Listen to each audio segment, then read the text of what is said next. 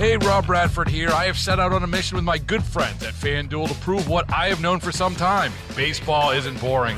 Now I have a daily podcast to prove it with some of the most notable people in the baseball world, screaming baseball isn't boring from the mountaintops, or at least agreeing to come on our show. Players, managers, GMs, and yes, even the commissioner of baseball, Rob Manfred. It has been a constant wave of baseball's most powerful voices. So join the revolution. Subscribe and soak in Baseball Isn't Boring. Listen on your Odyssey app or wherever you get your podcasts. You'll be glad you did. And we're back. Tom Hauser in for Vanita Sawkar today, and Chief Meteorologist Paul Douglas in for himself. Paul, how are you today? I'm okay. I'm a little weary. I'm up at my cabin in the Brainerd Lakes area on Pelican Lake, and I went out a couple of times during the football game, during the beatdown of the Seahawks last night, determined to see the Northern Lights, and I tried, and there was no light pollution. I mean, it's very dark up here, which is a good thing. And I saw a little glow, a very soft glow on the northern horizon. Might have been the Northern Lights, but it was a big nothing burger, at least for me. Your results may have varied. I envy people who did see it last night. It was visible. I saw some amazing stuff out of North Dakota, but I don't know. And I take it you had Did a lot of listeners see it? Well, not that we're aware of, and I know Jimmy was out looking and didn't see it, and you didn't have any cloud cover obscuring it, right? So, nope. No. Yeah, I don't know what happened. By the way, Paul Douglas, brought to you by Washburn McCreevy Funeral, Cremation and Pre-Planning Services. Want to make sure we get that in. But, so I don't know. It looks like it was kind of a Northern Lights bust. Well, all you can do, it's a little like tornadoes in a weird way, Tom. You can tell when the conditions are ripe for tornado formation. You can't say, hey, at this exact time in this exact place, there's going to be a tornado. So, you can set the expectations. Astronomically, conditions were in fact ripe. It's a little like dating in the 10th grade. Prepare to be disappointed.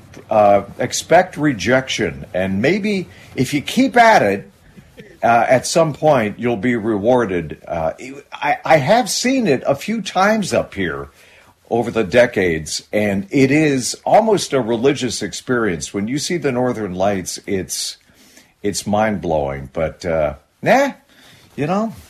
see. By the way, I don't think we'll see. I prepared for rejection even beyond 10th grade. It wasn't just in 10th grade where I was prepared for that. Just so you know, just to share with you some personal information. Yeah. Well, I vaguely remember those years. Expect to hear no, but if you keep at it, maybe you'll get to yes eventually.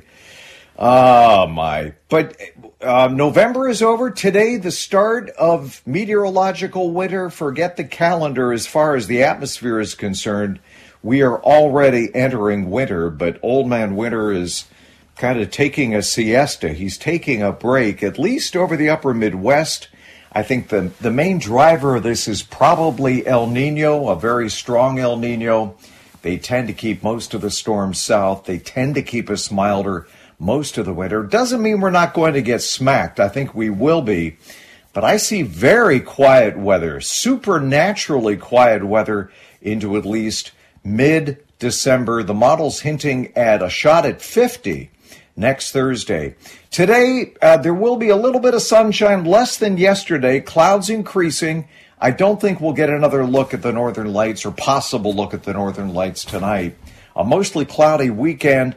Little bit of snow brushing southern Iowa, southern Wisconsin. I don't see anything here until maybe Monday night from a weak clipper. And get this, could be warm enough for a little bit of light rain mixing in with the snow. Maybe ending as a little slush Tuesday morning, but it just doesn't look impressive right now. Then we warm up, latter half of next week, back into the 40s.